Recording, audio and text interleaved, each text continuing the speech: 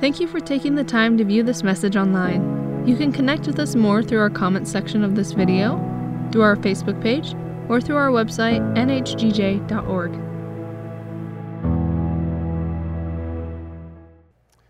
We're in a series of messages on the book of Job. Specifically, we're looking at how it is that we find good counsel in the midst of difficult times. Job is such a good picture of this because as we looked in our first message, Job went through extraordinary pain and suffering. In just the first 2 chapters, as his life unfolds, we find ourselves really feeling bad for Job. Here's a man who is viewed as righteous, one who loved God, wanted to serve God, and did all the right things, and yet finds himself in very dire circumstances, losing his children, losing his wealth, and coming to a place where the last we see him in chapter 2 is he's sitting there with sores on his body, scraping those sores with broken pottery in a pile of ash. And from his wife, he gets this counsel, really bad counsel. Job's wife tells him, why don't you just end all of this? Curse God and die. Why save your integrity, Job? That's where we left off from the previous message, was this bad counsel that comes from shared grief, pain and suffering. When the individual is so close to us, or we're so close to the situation that we can't separate ourselves from it. We just view it through this lens of self-justification. Job's wife essentially told him, whatever you want to do, just do it. Just get on with it. Why stay with God? Why carry honor? Why live with integrity if God isn't going to honor you, if He's not going to bless you? What does it matter anyways? And unfortunately, far too often, that's the message that we hear from others, or maybe we're tempted to give to somebody. Why serve God if it's not going to pay off, so to speak, with blessing and with longevity of life? Why go through holding on and long-suffering and patience with our integrity if we're still going to experience calamity and difficulty in life?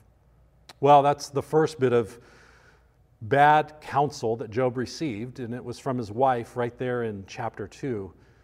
But unfortunately for Job, it doesn't end there. We're going to see in this message that Job had 3 friends and a fourth who was along, a younger man, who was going to give him counsel. But the counsel that they give, it seems that it fits a particular scenario or a pathway in the way that God relates to Job.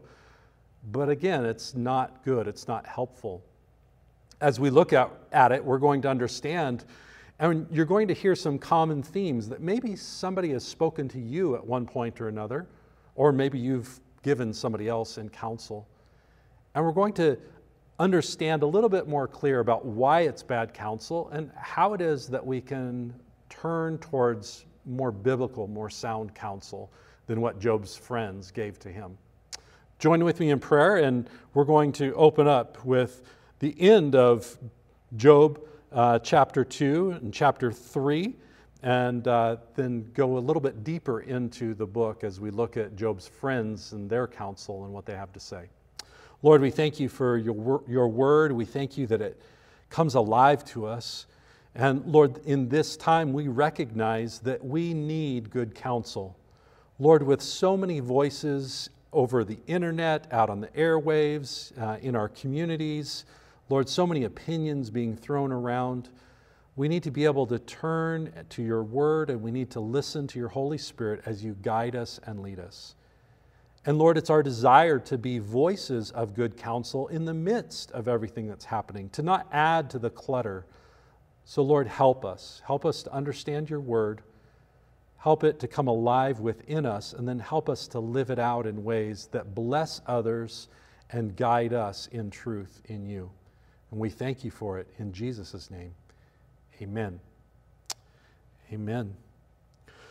Well, as we said, Job received counsel from his friends. And it begins in Job chapter 2, verses 11 through 13. Then it continues on, our section we're going to read, to chapter 3, verses 1 through 5.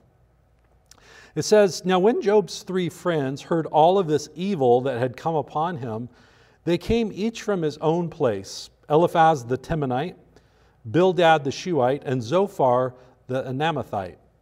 They made an appointment together to come to show him sympathy and comfort him. And when they saw him from a distance, they did not recognize him. And they raised their voices and wept, and they tore their robes and sprinkled dust on their heads towards heaven. And they sat with him on the ground 7 days and 7 nights, and no one spoke a word to him, for they saw that his suffering was very great. Now, this is the good part of the text. They did the right thing. They came upon Job, and they just couldn't believe their eyes, the calamity that had come upon him. And so they joined him in his grieving without saying a word. And as they sat there in silence, not saying a word, Job is the one who opens his mouth first. And it begins a poem. And over the coming chapters throughout the book of Job, it really is one poem after another, verse by verse. Job is going to speak, then a friend is going to speak. Job is going to give a rebuttal. Another friend is going to speak. Job is going to give a rebuttal. Another friend will speak. You get the idea. It's a very poetic layout for the book of Job. But what Job opens with is a poem, a very dark poem about how he wishes he was never born. It says, after this, starting in chapter 3, after this, Job opened his mouth and cursed the day of his birth. And Job said, let the day perish on which I was born, and the night that said, a man is conceived. Let that day be darkness. May God above not seek it, nor light shine upon it. Let gloom and deep darkness claim it. Let clouds dwell upon it. Let the blackness of the day terrify it. This is such a dark place for Job. In fact, if you've ever felt misery or been in a difficult place, I think Job is one of those where you could just simply read through that and you would feel like Job is uttering words that you could identify with if you've ever been in such a difficult or dark place. Job rues the day of his birth. He laments that he was ever born. For 26 verses, Job speaks about the misery related to his birth and how he wishes it had never come about. And he finishes his poem with these verses 24 and 26 of chapter 3. For my sighing comes instead of my bread, and my groanings are poured out like water. For the thing that I fear has come upon me, and what I dread befalls me. I am not at ease, nor am I quiet. I have no rest, but trouble comes. And with this, Job utters his complaint, his deep sadness for his birth and the woes that have come upon him. And now that Job has opened his mouth, his friends have their responses ready to instruct Job of how to get out of his pain. And it begins with Eliphaz the Temanite. He offers his counsel. Job has instructed many, Eliphaz says. Job, you're a wise man. You've given a lot of counsel. You've been an example of righteousness. But now it's your turn, Job, to be the student. You're about to be schooled on why you're in the midst of this difficult time. Eliphaz lays out his argument before Job very kindly at first. He says, no person can be blameless before God. Even angels have not been without fault. God has found fault in even his servants, the angelic host. So certainly no man can be without fault. Job, you're not seeing this clearly. So God blesses without reason, but he does not punish without reason. God's generous, and so blessing comes and we don't deserve it. But harm or punishment, that comes about because you've done something, Job. So when pain and suffering comes, it's because it's deserved. This is Eliphaz's counsel to Job. Job, you deserve this. When pain and suffering comes, it's deserved. So the conclusion is, Job, don't fear. Just repent. Repent of your wrong, because his correction for wrongdoing leads you back to blessing and a prosperity. Embrace correction so that you can prosper once again. He's got it figured out in his mind. Eliphaz is counseling Job. Job, you've counseled others, now let us counsel you. Do the right thing, confess what you've done, and blessing will surely come again. Do the right thing. This is his words in verse 27 of chapter 5. He says, "Behold, this we have searched out. It is true. Hear and know it for your good." They're consorting together and they're giving this counsel to Job, and they say, "Job, this is the right thing. You need to think about this clearly. You're not in the right, you're in the wrong." We turn to chapter 6, and as I mentioned before, it's a kind of a back and forth. So Job's reply comes. Once again, thick with anguish, Job is unrelenting in his sense of grief and being overwhelmed by his circumstances. But instead of taking the counsel of Eliphaz and confessing an unknown sin, he challenges Eliphaz and the others by way of his challenge. He challenges their instruction to him. Job replies to Eliphaz, "If I've done wrong, tell me what you think I've done that's deserving of this. I'm not lying that I'm innocent, so my dread and my anguish is not misplaced." He counters back and says, "If you think you know what I've done, then name it, but don't throw blanket accusation at me." Eliphaz, feeling like he's taken one and tried to give counsel to Job, he takes a seat, and up to the podium steps Bildad, the Shuhite. His response to Job is a little more aggressive. He says, "Job, hold your tongue. You're accusing God of injustice. This isn't right. We know how this works, Job. You know how God's justice works.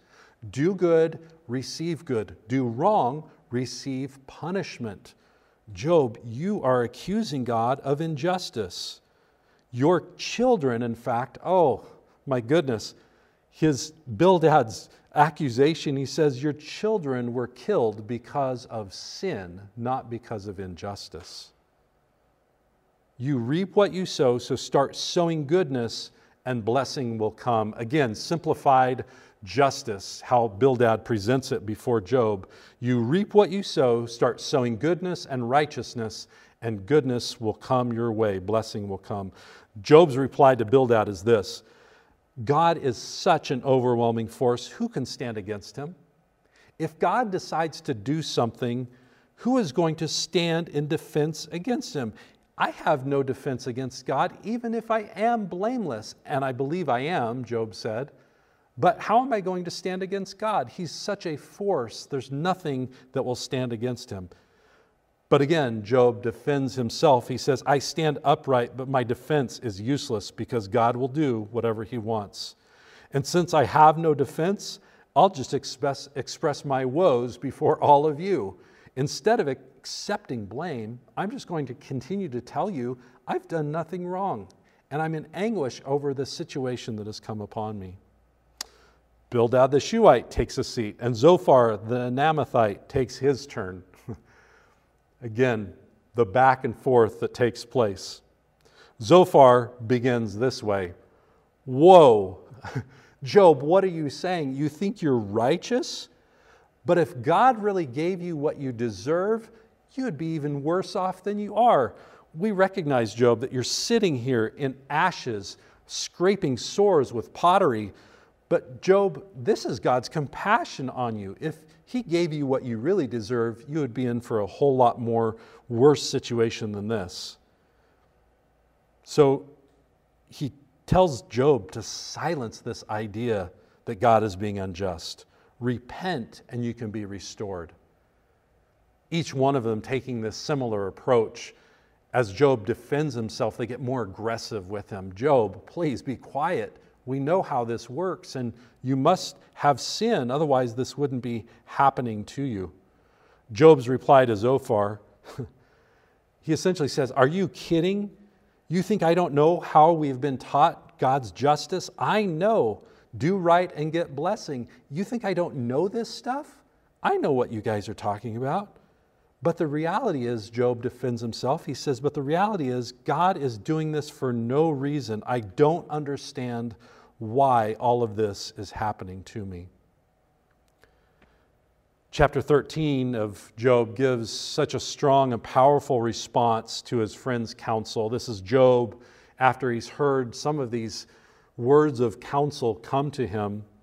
Job 13, 1-5 says, "Behold, my eye has seen all of this. My ear has heard and understood it. What you know, I also know. I am not inferior to you, but I would speak to the Almighty, and I desire to argue my case with God.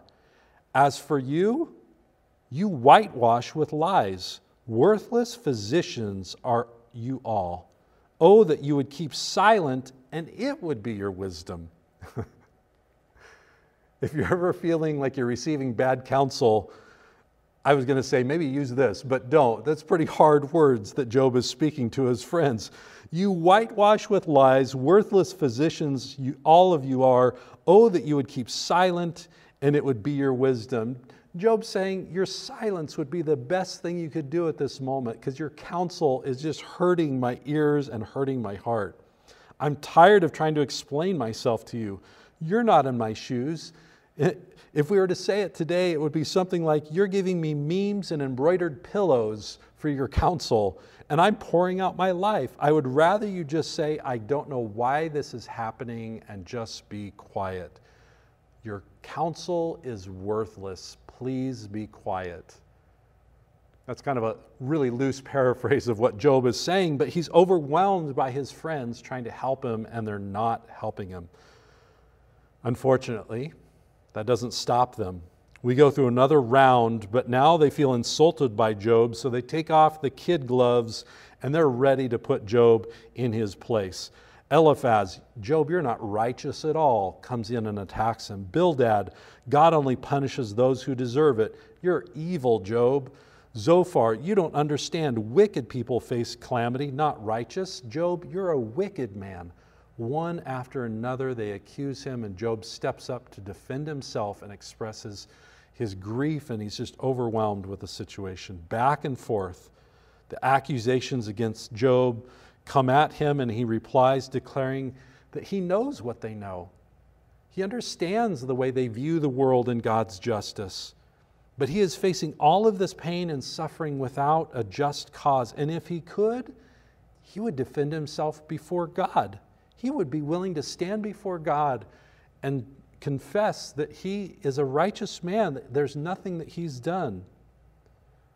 Finally, one more person comes onto the scene in chapter 32 of all the friends. It's Elihu the Buzite. It says that Elihu burned with anger at Job. Up to this point, Elihu's been quiet. He hasn't said anything. We're told from the passage that Elihu is younger, and so he's been holding his tongue, letting the older men speak.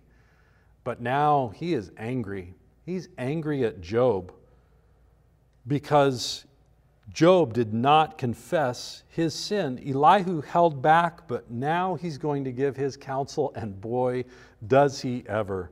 Speaking longer than any of the other three, Elihu launches into his counsel and his accusations against Job. He confronts Job, taking a different approach, but still comes to the same conclusion. Job, you're wrong, and God is right. If you would just confess where you're wrong, prosperity and blessing could come back to you. There's a whole lot of words that are spoken throughout those chapters, and it's written in poetic form as the accusations come to Job. He defends himself, and there's confusion that Job expresses. So there's a lot of words that are spoken, a lot of friends giving counsel, a preconceived idea of who God is and how he works. And there's a few things that we can take out of it because these words are oftentimes spoken within the church and spoken to Christians. They're spoken by Christians. The first thing I want to highlight out of this is bad counsel attempts to remove mystery about God. Some people are uncomfortable with mystery. They want everything to fit in a box. They want everything to make sense. They want there to be cause and effect. And this is at the heart of Job's friends and their responses to him. Job, we know how God works. Do right, you get blessed. Do evil, you get punished. This is how the system works. These friends have removed any sense of mystery about God. And bad counsel does the same thing. It removes any sense of mystery about who God is. Reducing God down to unexplainable behaviors and outcomes, it makes it easier to predict how life will go. So sometimes people will give you that counsel wanting to try to help you figure out how to get out of the situation you're in. Just do this and this will be the result. If you'll just come around and confess this or take this approach, it's going to be that easy. And reducing any type of mystery about God and trying to eliminate it from life. One of the biggest problems about this, though, is that the best way to remove mystery is to blame people. The easiest way to remove mystery when it comes to issues of faith and Scripture and God Himself is to just blame people. And maybe you've experienced that. Maybe you've experienced that within the church. And I want to pause for just a moment as a pastor within a local church and just express to you that I'm deeply sorry and I'm deeply saddened if you've ever experienced that accusation that you were the problem and you were the one that was causing the pain and heartache that you were experiencing. I'm sorry that you had to go through that and you had to hear that type of counsel just like Job had to hear, because it's deeply hurtful and oftentimes separates people from their relationship to God, and especially can cause separation from the body of Christ and from the church. People begin to say, why do I want to be around people who are just going to accuse me in the midst of my heartache? But maybe I can help you understand why people do that, is because it removes the mystery about God Himself. What happens is, as followers of Christ, as believers, we often come to this simple understanding: God isn't wrong. He can't be wrong. So the only thing we're left with is that people are. You're wrong or I'm wrong, and that's why we're dealing with calamity or pain or suffering. You deserve what you get, would be the response. You didn't have faith. You must have sinned. You must have hidden sin. Your kids had sin. The situation was, we're removing all the mystery and just saying it's your fault, or it's the fault of this person that happened. Now, there can be some truth that sin in our life and or an individual's life can bring about hardship, that it can create a circumstance where it's difficult for blessing to come or impossible for blessing to come into our lives. I don't want to say that it can never be sin or it can never be our actions that cause calamity to come. But listen, there's also mystery involved in our walk with God, that He can't be reduced to a system of do good, get blessed, do wrong, face punishment. There's more mystery about what happens in life itself. And the best way to remove mystery that we often fall into when we give counsel is to start blaming people, or we ourselves have felt that blame, just so that the mystery about God can be removed. Let me share with you just some of the mystery that I've seen in my life related to this. I've seen terrible people who are not righteous at all, people who don't even acknowledge God. I've seen terrible people healed of sickness and disease. And I've seen righteous people die from sickness and disease. That doesn't fit the formula, does it? It doesn't fit the pattern of what we want to reduce it down to. In fact, Job's friends would say, nope, it must have been something else. That person must have had sin. They must not have had faith. But it doesn't make sense. Why did the unrighteous person get healed? I've seen wicked people, and I know you have too. Wicked people prosper.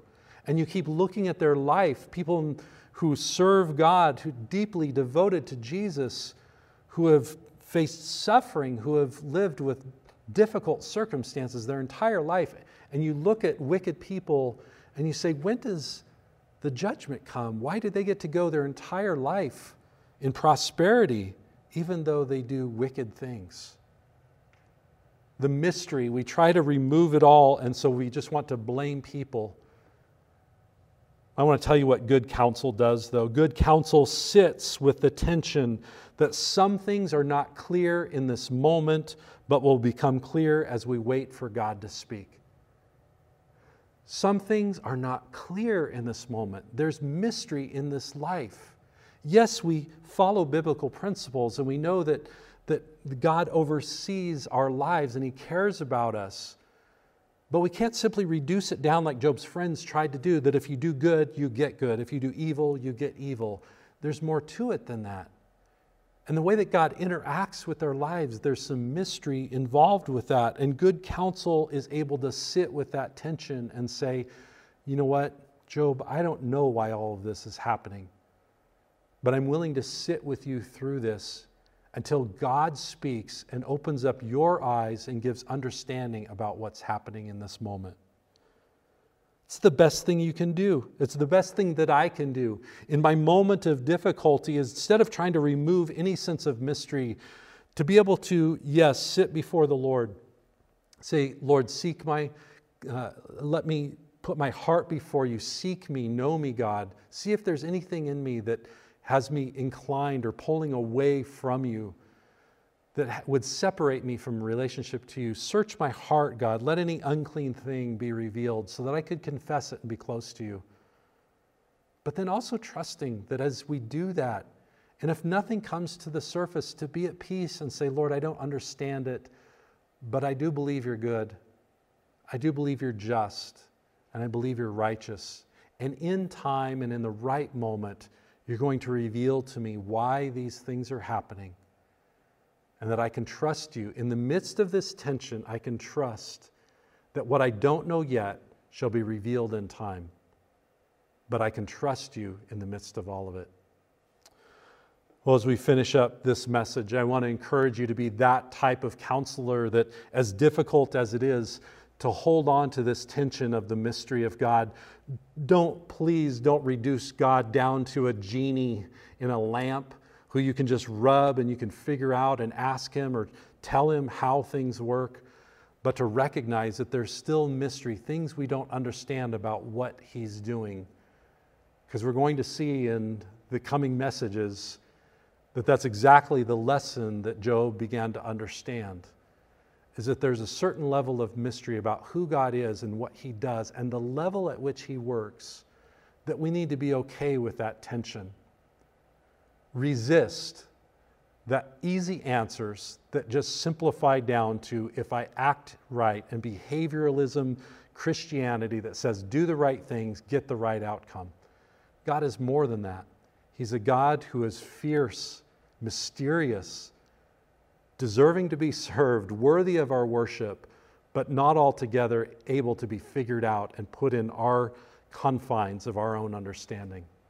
Live with that tension of mystery and still worship Him. Live with that tension of mystery and give good counsel that walks with people through difficult circumstances, with your arm around them, waiting for the moment for God to reveal what it is exactly that's happening in their difficult times. Let's pray. Lord, we thank you that we cannot confine you to the simplicity of our answers, that we're not able to remove mystery from who you are and the way that things happen in our life. Because if we could do that, you would no longer be God, but we would take the throne ourselves and we would simply explain life down to simple principles that are easily explained. And Lord, we'd have no need for you. But there is mystery, and you are higher than we can imagine. Your ways are not our ways. Your thoughts are not our thoughts. And you're oftentimes beyond our own understanding. We thank you that you're so gracious and compassionate that in time we do understand, but it takes patience like it did for Job. It takes patience and long-suffering and perseverance to come to those points where we begin to understand who you are and what you're doing in our life. Give us that type of devotion to you. Give us that type of wisdom to pass along to others as we give counsel and receive counsel in these times. We love you, Lord, and we go knowing that this tension of mystery serves a purpose in our life as we wait upon you. In Jesus' name, amen. Lord bless you as you go with this tension of the mystery of God, trusting in His goodness, believing that in time you will understand fully those things that today may not be fully comprehensible. God bless you. You can find more resources for this service at nhgj.org. Email us your prayer requests to prayer@nh4gj.org.